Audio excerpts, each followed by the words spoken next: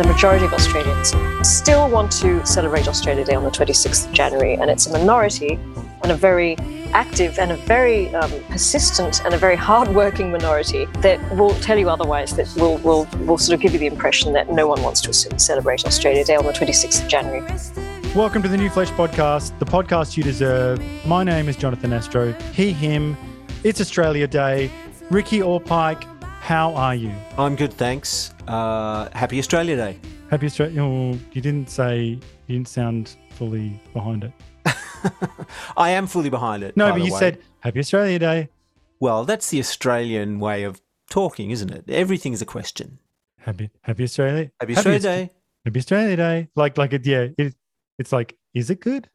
Well, I think it's a positive day, and I think it's good that we have a day that everyone can get behind, and celebrate the things that make this country great. Okay, send your hate mail to Ricky Orpike. So we actually have a special guest with us later to talk about this very subject. We do. Bella D'Abrera. But before we get into that, I want to celebrate some great things about our country. I want to talk about Aussie slang for a little bit here. Okay. So I'm going to test you on your Aussie slang here, starting first with fair dinkum. Now, I love this term, and I should try and use it more. Fair dinkum. So do you know what fair dinkum means? Yeah, it means the real deal, the genuine article. That's it, yeah. So here's a sentence you will probably never say. Eric and his assistant are fair dinkum magicians. I love it. I love that this person is casually friends or acquaintances with magicians. Yeah. That's good. That's right. Hey, you know what he was? He was a fair dinkum magician. He was a fair dinkum magician. That's it. All right. So bludger. Yes, a bludger is a extremely lazy person, often used in regards to the welfare state, the dole bludger. That's right, the dole bludger. You hear about that all the time. Flaming dole bludger. So here's another good one, gobsmacked. Gobsmacked, yep, it means that you are stunned or in awe of, you were very surprised by something that happened. My next one, piece of piss. Piece of piss. Piece of piss is an expression used. It means that something was incredibly easy in execution. That's right. So you say, "How was your test, Ricky?" Oh, it was a piece of piss, mate. It was. That means, and I say, "Oh, very good, son."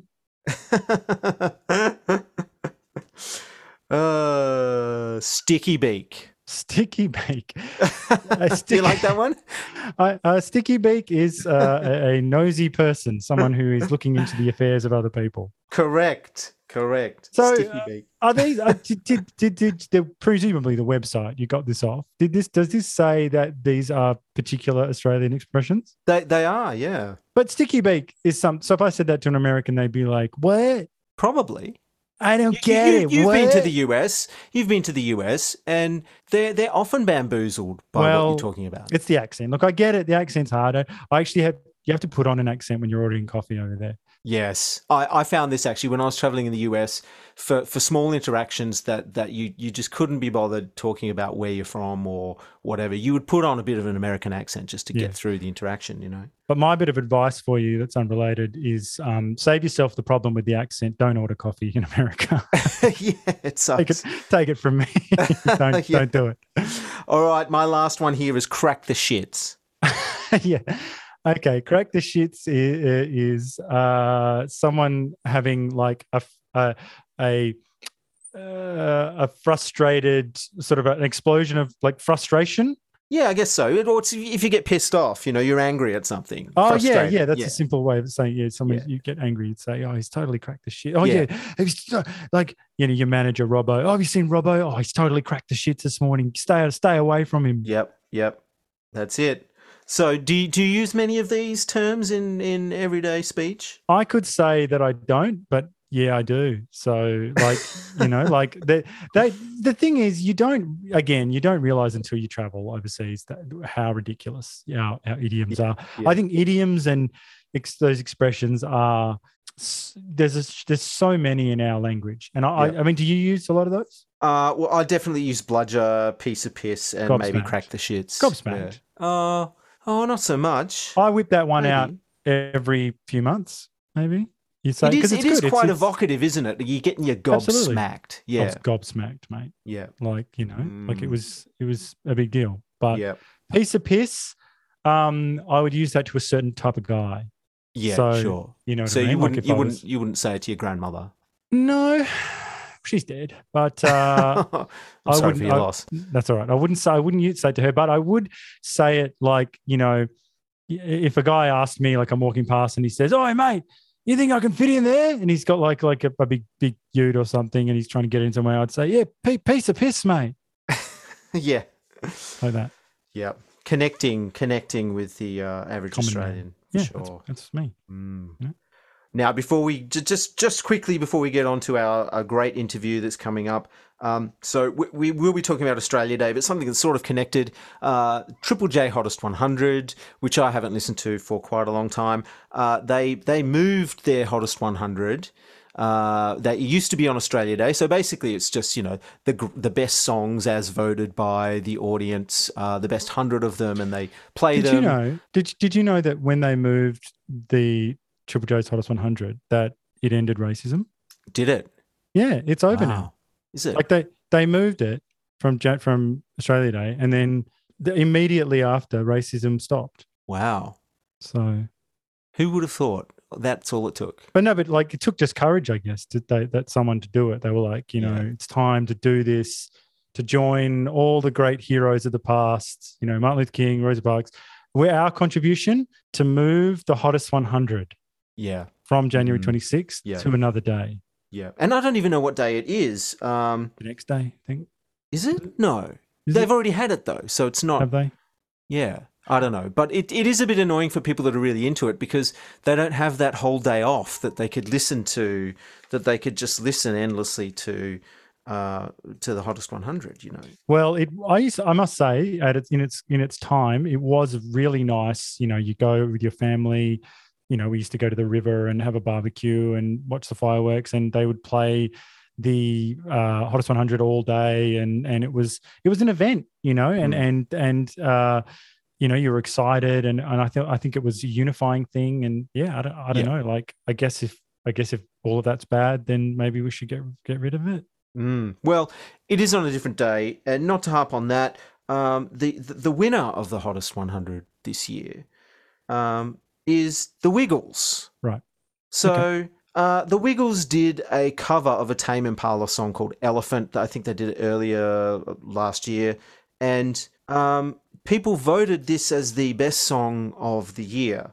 Now, I've heard the cover. It's respectable. It's fun. It's the Wiggles. They're dressed up as the Wiggles. You've seen it, haven't you? Yeah, it's all right. I like that Emma was off to one side for once. Yeah, not center stage. She wasn't the one as the lead singer. I liked her sitting there seething behind the drum kit, going, "Oh fuck! I tell you what, I should be up there." Front. Well, I tell you what. Who was on the keyboard and the vocals? Lockie. Is that his name? Oh. Is that the guy? I think Lockie was playing the guitar and he was the main singer. Yep, he was good. Of this song. Yeah, and they brought in one of the older Wiggles that you don't see much anymore. He was playing guitar.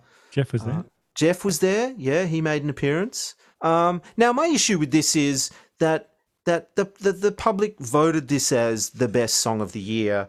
I think it shows a bit of an infantile sort of viewpoint. I look back at now, way back 1997, the song that took out the Hottest 100 was No Aphrodisiac by the Whitlams, which is a masterpiece, but also it's a song that's very complex and very adult from both a purely musical point of view, but also from a lyric point of view as well.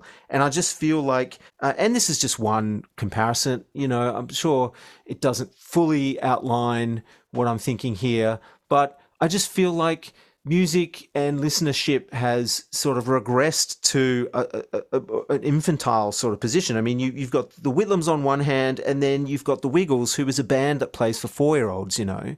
And somewhere along the way, we've gone from being, you know, adults that like listening to adult stuff to, you know, just children in perpetuity, you know. But there's also irony and nostalgia. There's that as well. Like I guess. that's adding to it. But either way, you're meant to get to a certain age and recognize that irony is a solace pursuit, and that nostalgia is also a cancer of the mind. For sure. Well, it used to be, nostalgia used to be considered as a mental illness back, I think, in the early 1900s. I totally agree with that. Yeah, so do I. I think Absolutely. you get trapped in it. But I think I can pinpoint just quickly here. I think where this all began was in 2001 when Rove McManus interviewed Elmo on Rove Live. Now, do you remember this? All right, you're going to have to explain Rove to anyone? So I will have to explain Rove, as much as I hate it. So Rove McManus is sort of a light entertainment personality. He had a show. That's such a wonderful slam and totally accurate. It is totally accurate. Light entertainment. Yeah. A king of patter. Yes. You know, and totally, you know, inoffensive as well. You know, he's not dangerous at all. I guess you could call him a comedian of sorts. I'm not sure. Wow, he's humorous, but the hits keep coming. You know. What about Peter Hellier, an Australian comedian, was also on his show. What do you think of him? I think he's bottom of the barrel. He's low hanging fruit, you know. Okay. I mean, on. his last one of his recent Fringe shows was called Big Boy Pants. I think that says it all. Anyway, so in 2001, so Rove McManus, let me just explain who he is. So he had I guess a late night. It wasn't really that late night, but a nighttime live show where he would interview people and there'd be acts on and stuff like that. You know, I guess a little bit like The Late Show with David Letterman, but not as cool. Anyway, so in 2001, he interviewed Elmo via satellite. And I think in 2006, and maybe a third time, Elmo actually came on the show live. And I always thought, well, maybe not back then, but I thought in the subsequent years that you could really pinpoint that, hang on a minute, like this is a late night show. The kids have gone to bed. This is a show for adults, and you're interviewing Elmo, like, you know. And I often thought that, wow, that's kind of the start of this whole thing, this infantilization of media, of what should be adult media, you know. Well, as it turns out, Elmo turned it out to be a lot more dangerous than Rove because he's a bit handsy. Oh yeah. You forgot about that, didn't you? No, yeah, I did. So he was feeling some people. Yeah. Oh, look, let's not get into it. I think he was involved in some sexual assault cases. I'm not 100% sure. Oh, yes. No, I remember this. Yeah. Yes. Well, no, but your broader point, of course, I agree with that. I mean, we're going about shit all the time. Basically, you know, something has happened where, I mean, when and it wasn't that long ago, in our formative years, the idea was that you were a child and you looked to the adult world and you were excited about, you know, you were looking through a sort of a crack in the doorway at the world. Your parents were, you know, they were all dressed up, going somewhere and doing something interesting, you know, and adult movies gave you this insight into the adult world, the big scary adult world of risk, and, you know, where the training wheels are off and your destiny is yours, and there's adventure and danger around every corner. And, you know, slowly from the year 2000 onwards, it's become, you know, partly because of Marvel and music and whatever, it's now, you know, you are encouraged to be a kid well into your 40s. You know what I mean? Yeah. Like, you are encouraged to walk around as like a 40-year-old man with a fucking Darth Vader, you know, face on your fucking T-shirt. Yeah. You see it all the time. Yeah. And then you're listening to the Wiggles going, oh yeah, this is fucking healthy. On Hottest 100, yeah. Well, then again, who's listening to Hottest 100 now? Yeah, I know. They're out of touch. They're out of touch. Unlike us, let's, shall we bring in our guest? Let's do it. Bella Diabrera is the Director of Foundations of Western Civilization Program at the Institute of Public Affairs, a non-profit think tank that focuses on issues such as climate change, freedom of speech, criminal justice, economics, and much more. She has a Bachelor in History and Spanish from Monash University, a Master's in Spanish from the University of St Andrews, and a PhD in History from the University of Cambridge. She is an author and has contributed work to The Spectator Australia, The Herald Sun, and The Australian. Thanks for making time for us today, Bella. Thank you very much for inviting me on. It's a pleasure. I have to say, Bella, reading your work online makes me feel a little like I'm in a dark underground parking garage listening to Deep Throat.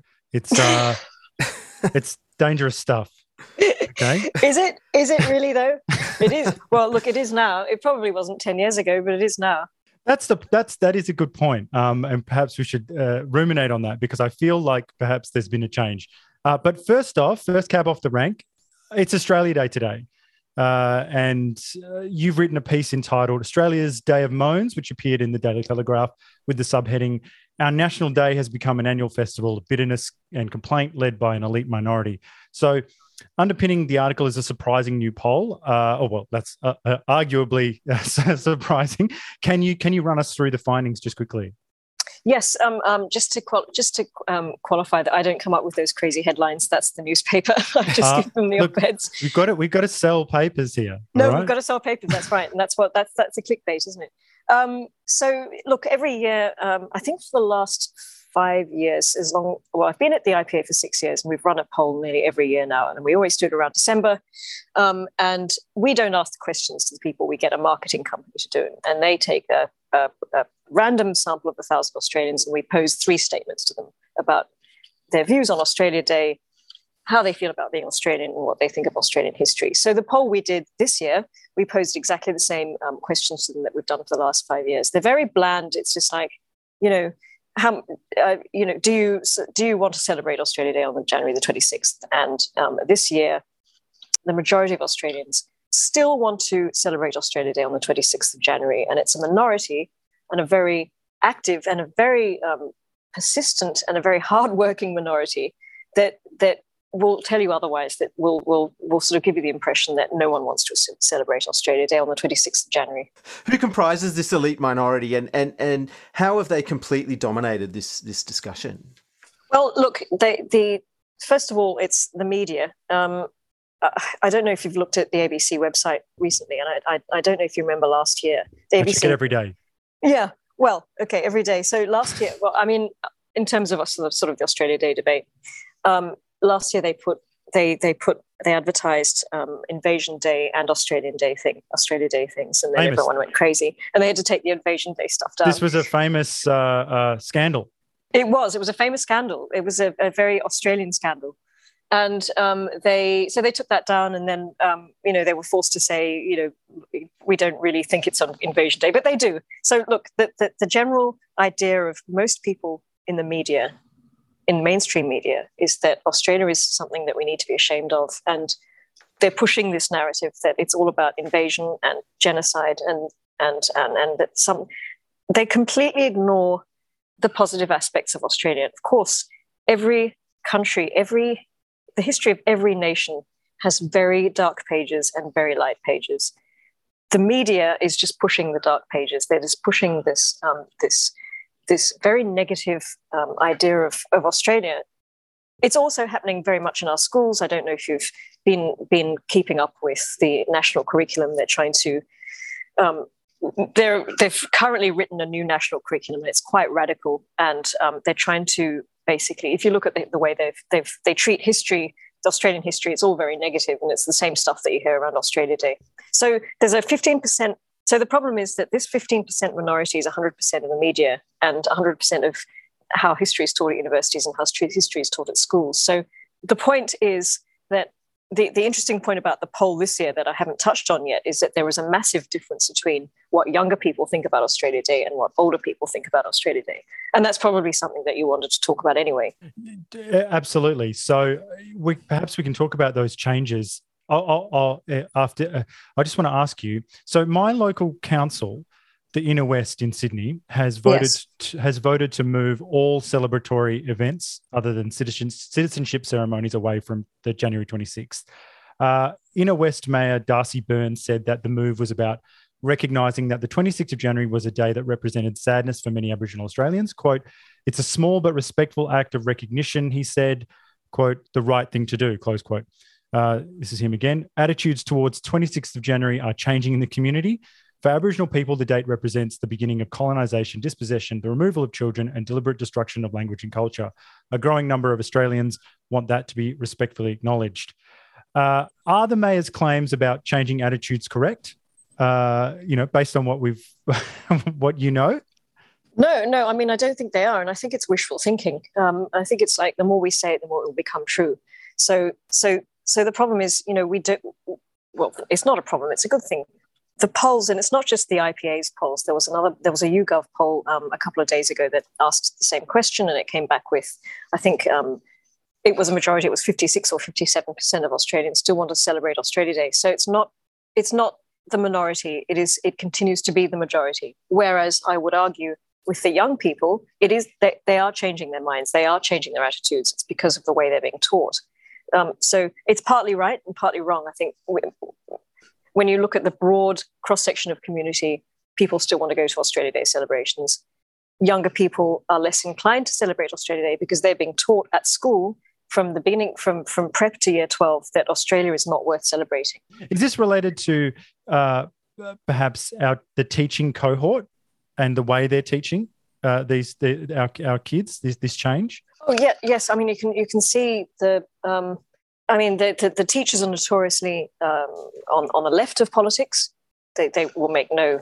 They make no. It's not a conspiracy theory. Most teachers are quite left wing. And the narrative that is preferred by people on the left at the moment is the fact that Australia is pretty much a country that we need to be ashamed of, that there's nothing good about it at all. And this is the narrative that they're teaching children. I've been through the national curriculum. It's very much a depressing view of the modern state of Australia. It's not entirely accurate. And so it doesn't surprise me that young people don't want to turn up tomorrow and celebrate anything about Australia because they're sort of being told to hate it, which is really sad. And as I said earlier, it's like every country has terrible things about it. There's no nation in the world that hasn't invaded someone else, that hasn't persecuted elements of the population for something they believe, something they say. There's no nation on this world that has been perfect. Apart from if unfortunately, the only nation that you can't criticize in Australia are, the First Nations. You can't ever say that there was anything wrong with that society before the British arrived. There were clearly wrong things with the society before the British arrived. It wasn't this Rousseauian idea of the noble savage. I mean, there was terrible tribal warfare, but you can't talk about that. But it's very dehumanizing and infantilizing as well to assume that they weren't normal humans. Yes, exactly. We're all flawed, and we all have a very flawed history. Everybody, there is not one culture, there's not one civilization, not one history has this perfect sort of this idea that we're all living in harmony and that the indigenous nations were just in a state of perfection before the British arrived. It's not historically accurate. And I'm not saying that we need to whitewash history. We need to know everything. We need to know that these Indigenous Australians were not prepared for the arrival of the British, and they didn't, by and large, they didn't, want them here, which is absolutely understandable. There's these foreigners arriving on crafts that they'd never seen before, and it was this crazy clash of cultures. But unfortunately, the time, the time was 1700s when the Europeans were expanding. So Australia was never going to remain unexplored and uncolonized. This is how history works. Well, let's pivot away from Australia Day for just a moment and onto your other work. You're the director of the Foundations of Western Civilization program. What sort of things do you do in that role? So it's really, I sort of work in the cultural sphere, I suppose, and the history sphere. So one of my major pieces of research that has sort of gone on for a few years is looking at how history is taught in universities and how the humanities are taught at universities, and what's happened to education and what's happened to the idea of knowledge in Australia at university level. It's sort of been replaced by these theories. It's been replaced by identity politics. It's been replaced by postmodernism. So I sort of work in that education space, which has made me very unpopular with universities, and I will never get a job there, unfortunately, because that's what I would love to be doing. I don't want to be fighting this fight. I'd like to be writing a book on something obscure from, the 1500s, which is what. But there's no place for that now, because I'm not actually interested in critical race theory or identity politics. I'm just interested in objective history. But Bella, why should we care about Western civilization? Isn't it all just pale, male, and stale?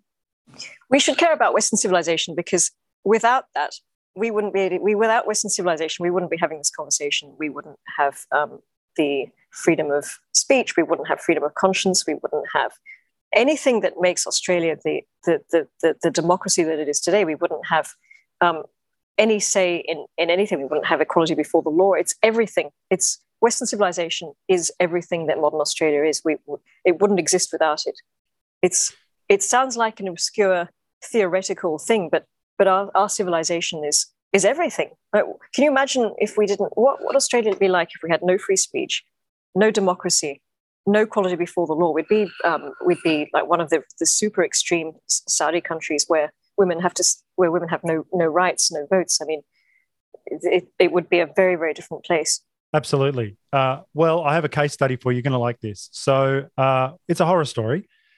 Basically, I undertook a mature age literature degree at your old alma mater, Monash, not too long ago.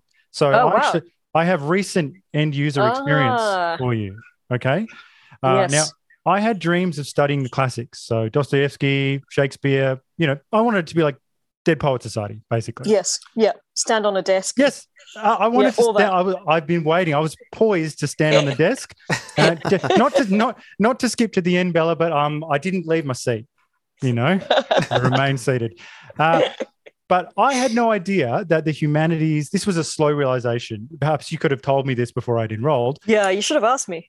Well, but the humanities have been completely taken over by postmodernism, which is a nightmarish outlook on the world, and other hard left ideologies.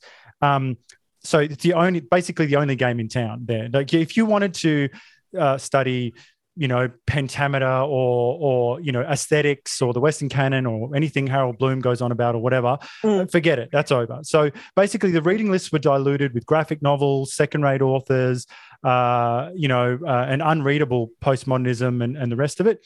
So I detected a very real anti-Western civilization project at the universities. And I have no other way to ask this, but how did this happen? Who's doing it? And why are they doing it? Look, I'm really glad to hear this because sometimes I feel like I'm making it up.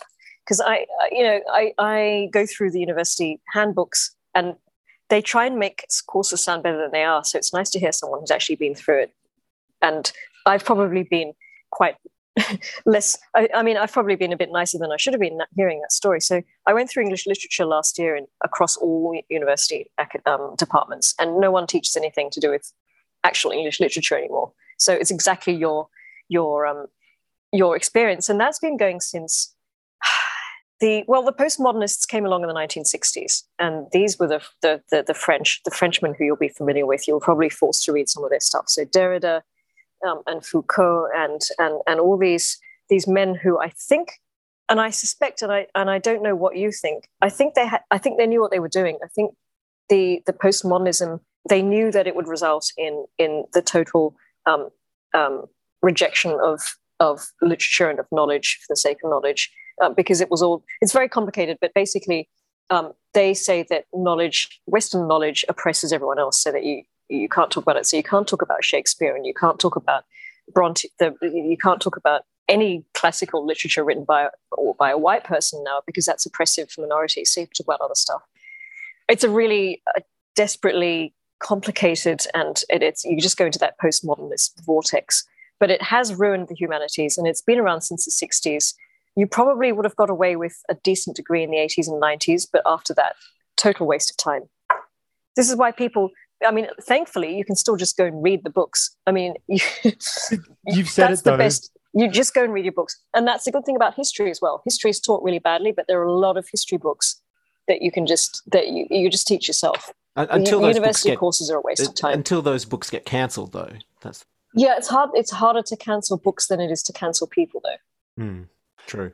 That is true. Look, you skipped to the end there, which is good because you come up with my read on it was that if someone asked me now, I'd say don't do the degree and just read great books and engage with the books and become a bit sort of Protestant in that way, like just focus on the word, but still, I think we just need to engage with who. I got a sense from the tutors as well. Like obviously there are ideologues in there who know what they're doing and that they love it. They love, fat studies and queer studies and the rest of it.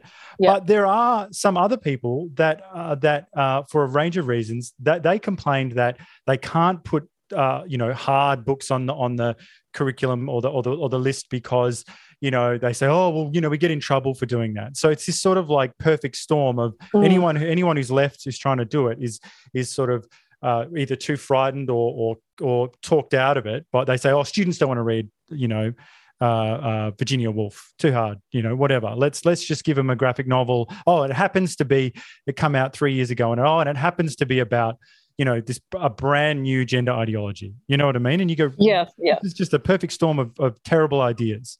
It is a perfect storm. And I think the problem is students don't know what they're missing out on because they're never taught. They don't know. They don't know what they don't know. So they if they were introduced to real literature, they would love it. And that's what people like you went hoping that they would, they'd find something out. They'd find something out about Shakespeare that they didn't know. They'd become familiar with Virginia Woolf, but they don't know this stuff, and they're being told that it's bad. And so it's this sort of. Oh, and the other thing is, I think a lot of the knowledge is being lost. So it would be very, very difficult. For example, if you were really desperate to find out about Dante's Inferno and read it with someone who knew it's a very complicated thing to read, who would you go to in Australia? Like, what university professor could you actually sit down with now and say, take me through Dante's Inferno, I really want to understand it? It would be very difficult. So I think the knowledge is being lost. There's one man who would be able to do it at Monash, and he was the most spectacular. He was old school. He stood out amongst everyone. I think his name was Peter Groves, maybe, or I forget his name, but Renaissance teacher and old school. Whenever you tried to pivot onto fluid nonsense, he would just say, no, let's get back to the text and the word and the rhyme. And he was really alien almost now, completely alien in that landscape. How was that taken by the students, by the way? Just well, most of them are young. They couldn't tell the difference. I'm mature age, so I was sitting right next to him, bugging him and stuff. And I just could tell that he was different, and that it was lost on them. A lot of them were sort of law students just doing a unit, they did Renaissance. They said, oh yeah, this will round out my degrees. It's a bit interesting. Like, they weren't in love with it. You know what I mean? They were tourists. So it was a bit different. Was there any curiosity amongst any of the younger ones at all when he was actually teaching you the actual literature? Classes were too small. It was disillusioning. And but it did give me. Yeah, classes were too small, curiosity not so much, and the attacks from all of the other units it's so complete. The Blitzkrieg is so complete that by the time you're sitting in his class, I mean, it's you don't even know what you're hearing. It's like all the students' internal compasses have been smashed. Yes. Yeah. There was an interview. Do you know the British historian Neil Ferguson? Yes. So there was an interview with him last year, and he was talking about how it's just been a deliberate destruction of all the good old school academics who used to just love their subject, and they would retire, and there was a deliberate sort of strategy to replace them with the younger postmodernist cultural studies driven thing. Yeah, so that's what we're seeing the result of, and it's a shame because these people don't love their subject. They don't love literature. They don't, and that's why you go into that, isn't it? Because you just love 16th century poetry and you want to convey that to students. But that's gone. It's so not. It's so unromantic now. They want to spend like 60,000 words creating just hate speech. Yes. hate speech against Wordsworth or something like yes. that's like, why would you want to live your life like that? I don't know. It's so bitter,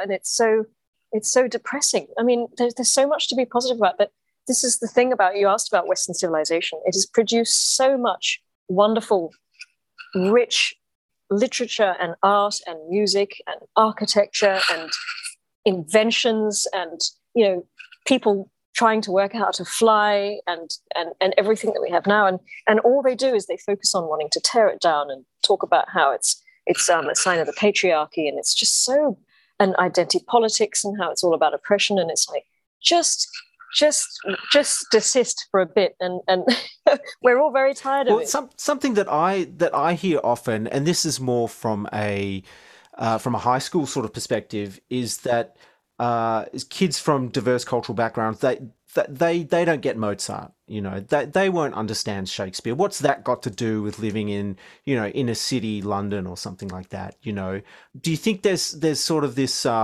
It's sort of the racism of low expectations, isn't it? I think that's completely inaccurate. I think Mozart, Shakespeare, the great literature appeals to everyone because the values that all these great artists, especially Shakespeare, talks about are completely universal. It's back to what it's like. What is it like being a human being? It's all our shared. Everybody suffers from the same flaws, the same, falling in love, falling out of love, hating someone, jealousy, wars, all these things. It's not just white people, which is what these people. This is universal. I went to you remember that the Shakespeare Globe in London that was built by an American, yes, complete replica. I went. I think it was probably 10 years ago, and they were having a World Shakespeare Globe event, and there were 50 odd Shakespearean companies from all over the world that were performing Shakespeare in their own languages. So you could go and see Shakespeare in Swahili, in Mandarin, in Cantonese. It was unbelievable. Every country takes these things on. I think it's insulting to say to an Indian kid in Australia, we're not going to introduce you to Mozart, all these things, because it's not, you won't understand it. It's insulting. Before we pivot away from Western Civ slightly, I feel like that the people who I'm not going to call them ideologues. I'm going to broaden it out a little bit and just say the people who are doing this, I feel like they use language to obfuscate and sort of bamboozle everyone into achieving their aims. So, for example, changing the meaning of racism to include power and privilege, or subbing in the word equity for equality, for instance. This goes on consistently. And part of their project is making it so, putting a thin layer of sort of a thin veil in front of what they really want, because what they don't want is to succinctly say what they really believe. So I feel like, bridging the gap, like how can we bridge the gap to the average busy person, to see what's happening here? Because it is happening every day, all the time. This ideology is being, they're using language to push an agenda. And I think that most people go, it's getting very difficult to see what they're doing. Yeah, this is what the left love doing. They take language and they change meaning of words so that every time you try and have a discussion or a rational sort of discussion of language, they change the goalposts. It's very clever, and it's a very difficult thing to counteract. As you say, no one's given them the credit for that. No one's given them the credit for the genius of the move.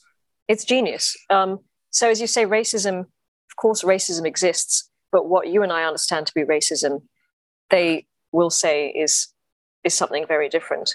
So you can't even have a normal discussion, and it's really difficult. So this is why I try, and sometimes in my articles, I look like I'm exaggerating things. So, for example, talking about the national curriculum, there's no one line where they say to children, Australia, you need to be ashamed of being Australian and you need to hate your country. But that's what they're doing, but in a very clever way by using language. So they'll talk about invasion a lot, and they'll talk about, in the history curriculum, they'll talk about Germany invading Poland, which we all know was terrible, the Blitzkrieg, and yes, that is definitely an invasion. They got in tanks and they drove across, and it was over. Was it 10 days?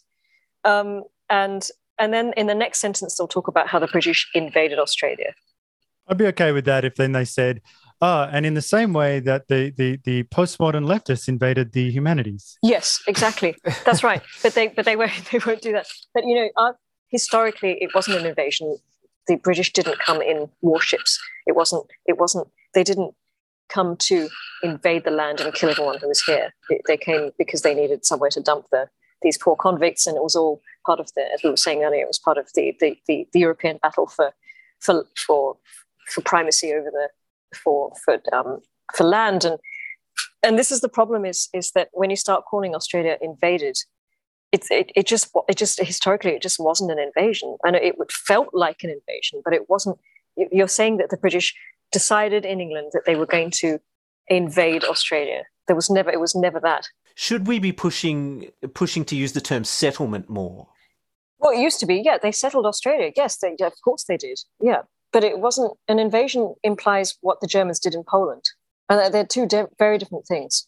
For sure. Well, I'd like to share a personal story, if I might. And don't worry, it is related to the topic. My 4-year-old son came home from childcare in the middle of last year, and he told me all about the stolen generation. Okay, this is something he'd learned about in class that day. At 4. At 4 years old. Well, yeah. Well, he turned 4 in December, so he was technically still 3, I guess. And I was a little concerned, as you could imagine.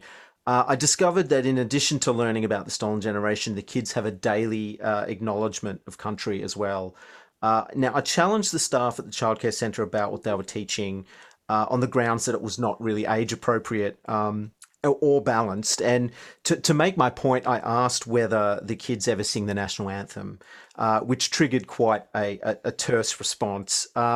They told me that as part of the early years learning framework for Australia, the childcare was required to include culture of Aboriginal and Torres Strait Islander communities. And as for the national anthem, I was basically told that I could teach that to my son at home.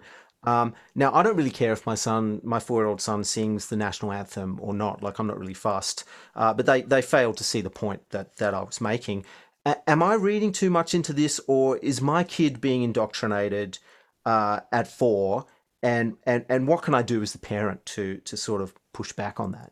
Unfortunately, your child is being indoctrinated at 4 because as the left are good with language, they're very good. They very much understand that if you get a child, you can really change their thinking. They're like sponges. They'll believe anything that teachers tell them. They're completely impressionable. So the problem is, of course, if they're telling them about stolen generations and they're doing the welcome to country, you have to counteract that with the other side of history when they get home, and that means that you have to find the resources and you have to look into it yourself and maybe teach them that it wasn't.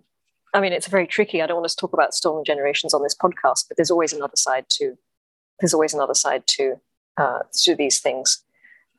So you have to counteract it when they get home.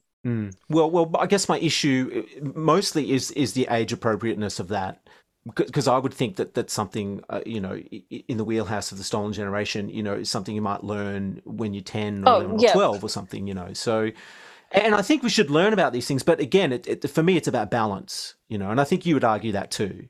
Yeah, and the point is, Australian children are really behind in reading and writing. They're falling behind every year. They're being outstripped by pretty much everyone in the rest of the world because they're not teaching your 4-year-old how to read and write properly. They're teaching them about stolen generations and welcome to country. This is not what should be happening in the classrooms. They're there to be educated and not indoctrinated. And I say this, and then I sound like some fanatic, but that's what you send your children to school for, isn't it? To be taught how to read and write and add up. But don't you think that I wouldn't worry too much, because I would argue that these people are being, a bit over the top. Like, I told my partner, who used to be a school teacher, I said, "Oh yeah, Ricky's kid's doing acknowledgement of country every day," and she was like, "Every day?" She was like, "They're doing it every day."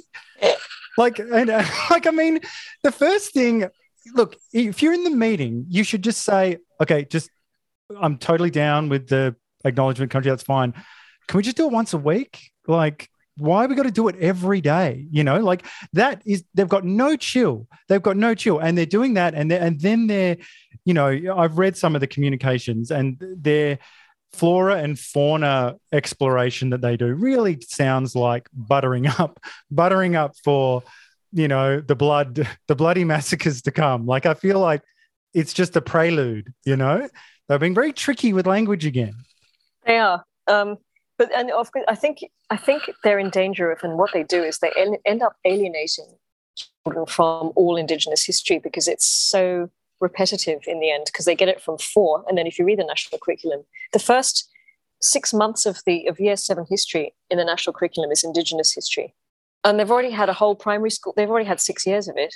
And then they have it embedded into every other subject because of the cross-curriculum priorities. This is going to put people off. So I think it's probably doing their cause a bit of damage, because it's just there's just so much, and children need variety at school. I remember being taught the same thing over and over. You roll your eyes if you're 15, like, Indigenous history again. Shouldn't be like that. But because they're really ramming it down their throats from 4 years old, that it's not going to endear people. That's the problem. It's just and I just hate the fact that they're not being taught a balance. There's just so much to be taught. There's so many interesting things about this country's history, even though it's been very short, that just no one knows about. What about teaching them that democracy was born in Australia in 1856 in South Australia, where we got universal male suffrage, all men could vote? What about 1902, where all women could vote? I mean, let's start talking about some positive things. What about the 1967 referendum, when 90% of Australians voted to take out that clause from the Constitution of counting Indigenous people? I mean, these are really important things, but are children hearing that? I don't think they are. Maybe on this curriculum topic, the curriculum was created by this thing called ACARA, and maybe you could explain to us what that is and what that's replacing, ACARA is the Australian Curriculum Reporting and Assessment Authority. I always get it wrong, and I've written it about 1 million times. I hate these acronyms. You need to get your bureaucraties right. I really do. I've written it a million times, Australian, and I have to check every time. It's one of those things that I just can never remember. But it's the bureaucratic body that was set up to write the national curriculum, and that's the body that has created the latest national curriculum, which I've been railing against for 6 or 7 months now, because this is the really flawed one. This is the really radical one that really explains a lot about why we're having these conversations about Australia Day, and why young people are not particularly fans of Australia. So ACARA was told by the government to go away and come back with a better national curriculum last year, because it's really not only is it ideologically flawed, but it was just way too packed, and teachers were having real problems teaching it. There was just too much information, and there were a lot of problems with it from a teaching point of view, which I can't go into because I'm not a teacher. But so they were told, come back with a better one. And from what I gather, it's not that much better, and it's certainly much worse ideologically.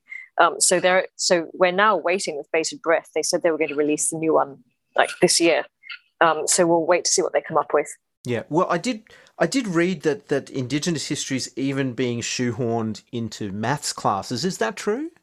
Oh yeah, it's been that. That's been like that for years. It's so they've got 3 cross-curriculum priorities. They've got Indigenous and Torres Strait Islander histories. They've got Asia and Australia's engagement with Asia, and they've got sustainability.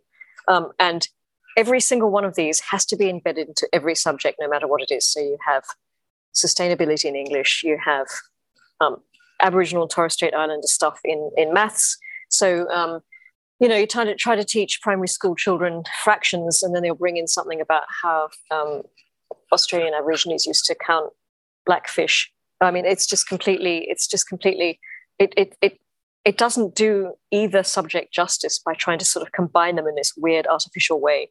And it makes the teacher's life a lot more difficult, because you're trying to teach children how to do fractions, and you've got, oh no, I have to somehow bring in Indigenous Australian and Torres Strait Islander knowledge into this, and it just doesn't fit And so yes, this is what I was saying earlier. From the minute they get to primary school, from prep to year 12, they get all this stuff just constantly every day. So the problem with the CARA is that they said, we've heard that there's problems with the cross-curriculum priorities, but we're telling you already in advance we're not taking them out. I'm like, well, that's not going to improve it at all. Mm. And who has the power to implement that and sign off on that? So it's meant to be signed off by all the state education ministers. And before the former federal education minister, Alan Tudge, was very concerned about the national curriculum, basically said, when they presented it to him, he said, I'm not accepting in this state. And he's since had to resign and he's been replaced by someone else. And so there's a lot going on in the background. And that's why I don't know any more than you do. I don't know if the new curriculum has been given the go-ahead by all the states' ministers or not. But when these suggestions are put forward, is it a lack of sort of courage to be able to be rational in those meetings by certain actors that is getting this stuff just pushed through? So someone suggests something that's a bit, loopy, whether it's putting something that's got nothing to do with maths in maths or, whatever. And then that gets put forward in the room and everyone sort of just like looks at the desk and no one says anything because there's people frightened of they're picking their battles. Is that part of it? Well, look, I don't know what goes on in the meetings, but something like the cross-curriculum priorities has been embedded in the national curriculum for years. So it's much easier to put something than it is to take it out. And I don't think they want to take them out because they are ideologically aligned with having those particular priorities in the national curriculum. I think the people who work for ACARA, the people who write the national curriculum, have a particularly ideological viewpoint, and they have no interest in changing that. They have no interest in balancing out the curriculum. But the thing that gets me is that all of this stuff is passionless and perfunctory and boring and inappropriate and inefficient and stupid. Like it's the opposite of how you would want Indigenous culture and education to be handled in Australia ever. Yeah, that's the sad thing. They're making it really boring, and they're making it by forcing it down people's throats. They're going to put people off it, and that's my point. Have you read Geoffrey Blaney's Two Histories of Australia? Like the first half of his first book is the most fascinating thing I've read about Indigenous history. Like really unputdownable. That's what they could teach the children. Why don't they teach them that? It's fascinating. But instead, they've ruined it. Well, I got a taste of it. I read Thomas Keneally's book on Australia and one of his first volumes, and he covers a bit of it at the beginning, and that was a real pivotal moment for me. That's when it hit me because Indigenous history is absolutely fascinating and, and wonderful stories in there, absolutely, and important to know. And it was put together by someone who can tell a story and likes the material. It was I was like, wow, this is the opposite from every sort of pedagogical encounter I've ever had with Indigenous culture or First Nations culture. Yes, and it's again, I lament the fact that I don't think there's any history that's particularly boring. I think, but they're making it that. But they're not only just making Australian Indigenous history boring. They're making other history boring. That you look at the national curriculum and go, God, why would I study this? It's terrible. So this is, I think the problem is, first of all, they've politicized Indigenous history. So it's all about. It's all about a political point, which I think makes it boring. And the problem with the other history is that they've also done the same thing. They've politicized it. So it's all about judging. It's all about social justice and changing the world now. It's really got nothing to do with past events. It's a kind of woke history. It's let's judge. Let's look at what people were doing 200 years ago. And we're so much better than they are, and we know so much more. And at the same time, let's ignore what's going on in China at all costs. Yes, that's right. Yes, and let's not talk about the fact that there still is modern day slavery. And slavery wasn't invented by the British, and certainly wasn't invented in the United States. But you don't hear any of that. But it's like this constant year zero thing that they're trying to bring everything back to year zero. Like we're going to start afresh from now, and we're all going to be socially aware from this point. Once we get rid of all the statues and all the references to anything bad in the past, and then it's almost like clean slate. Oh, you're totally right. It's all year zero. It's all this idea that the world has been so rotten so far that we need to start all over again, and we need to rebuild it. But they never have a suggestion about how we do that. So they want to get rid of all these institutions of Western civilization. They want to get rid of the rule of law and equality before the law. They just want to destroy it all. I mean, they've done that in English literature, so there's no more literature you can study. They've pulled that apart. But then they have no, well, what do you suggest then? How do we build ourselves as a society? What better system can you come up with than we have now? I'm interested to know. It's an often a question that goes unanswered. It's not communism, I can tell you that much. It's not socialism. Well, if they're anything like Extinction Rebellion, which we talked about them on our last podcast, they just have this idea that the government needs to fix it. Yes, but they're not the only ones that believe that the government needs to fix everything these days. I know. That's the system they've got in mind, I suspect, involves them keeping all of the creature comforts and benefits of the society that we have right now, that were built upon Western civilization, and also we want all the benefits, but we're just going to make a few tweaks, and largely at the end the main difference is I'm in charge and you're not. Yes, that's the main difference. Is I think that is the main difference. Yeah, it is a little tweak. I'm in charge. Yeah, we're just going to swap places. So, look, before we wrap up, I think we need to go a little deeper and talk about moral courage. So, when you began working for the IPA and writing about cultural issues, if I've got my history correct, you've come back to Australia from a previous life in sort of straight academia and a number of other things, correct? Yeah, look, a very, very different life.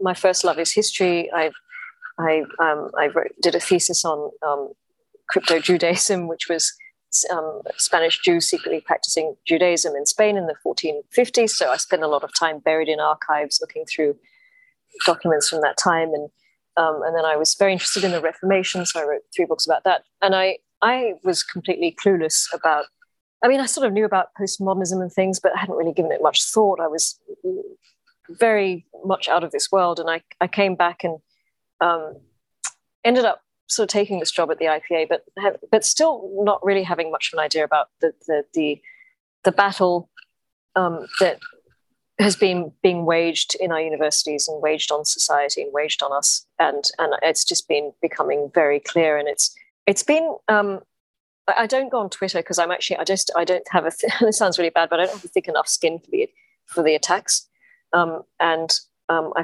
think I'd probably lose my courage, and I'd lose sight of what I'm trying to do, which is just speak the truth.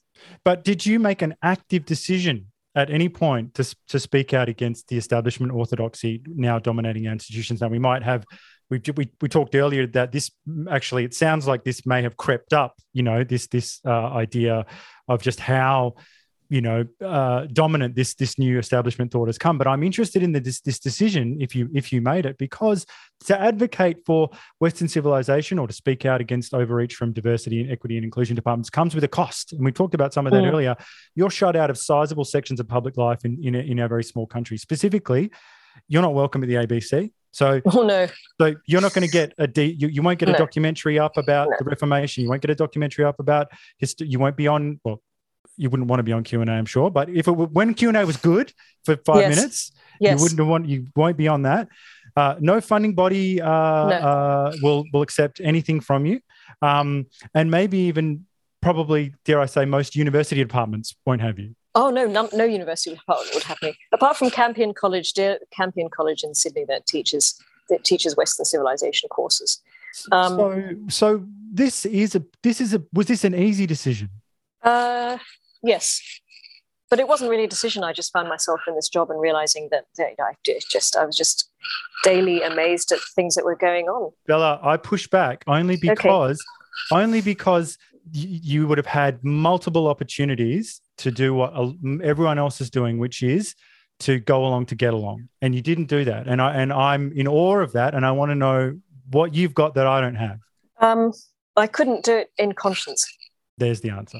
So, yeah, and I just couldn't. I couldn't do it in conscience. I'm conscious. I'm conscious that I will have to explain my life at some point, and I couldn't think of how I would get around that one. That's what I wanted to hear. And so to put a bow on it, a little thought experiment. Okay, I call it heaven and hell. So let's just in your words, we'll talk about hell first. Let's say the ideologues win. They win. What does Australia look like? Australia's institutions, its education, its entertainment look like in hell? And then let's just say we'll finish by talking about heaven. If for lack of a better term, we win. What does it look like in your words? Well, I think Australia has experienced what you would say is heaven. I think in the 80s it was a country where you could really say what you want. There was this still idea of free speech, of entrepreneurship, of a sort of positive. There was this egalitarianism. There was this government not having too much control over people. There was very much a sense of freedom. And I think that's a country that is as pretty good as you can get in terms of a modern nation. And that's why, people still wanting to come here. I think hell is what we're starting to look like now, which has been really accelerated in the last 2 years under, we don't want to mention coronavirus, but it really has exposed some of the flaws. It's given our governments terrible power over us. We've now got a country where there's political prisoners.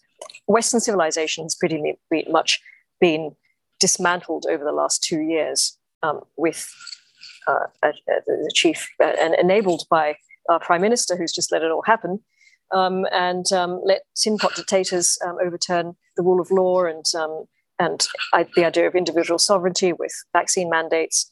And I think we're actually looking at what I would consider a hell. Does that answer your question? It absolutely does. And Sure. I'm trying to impress upon everyone that the struggle is real.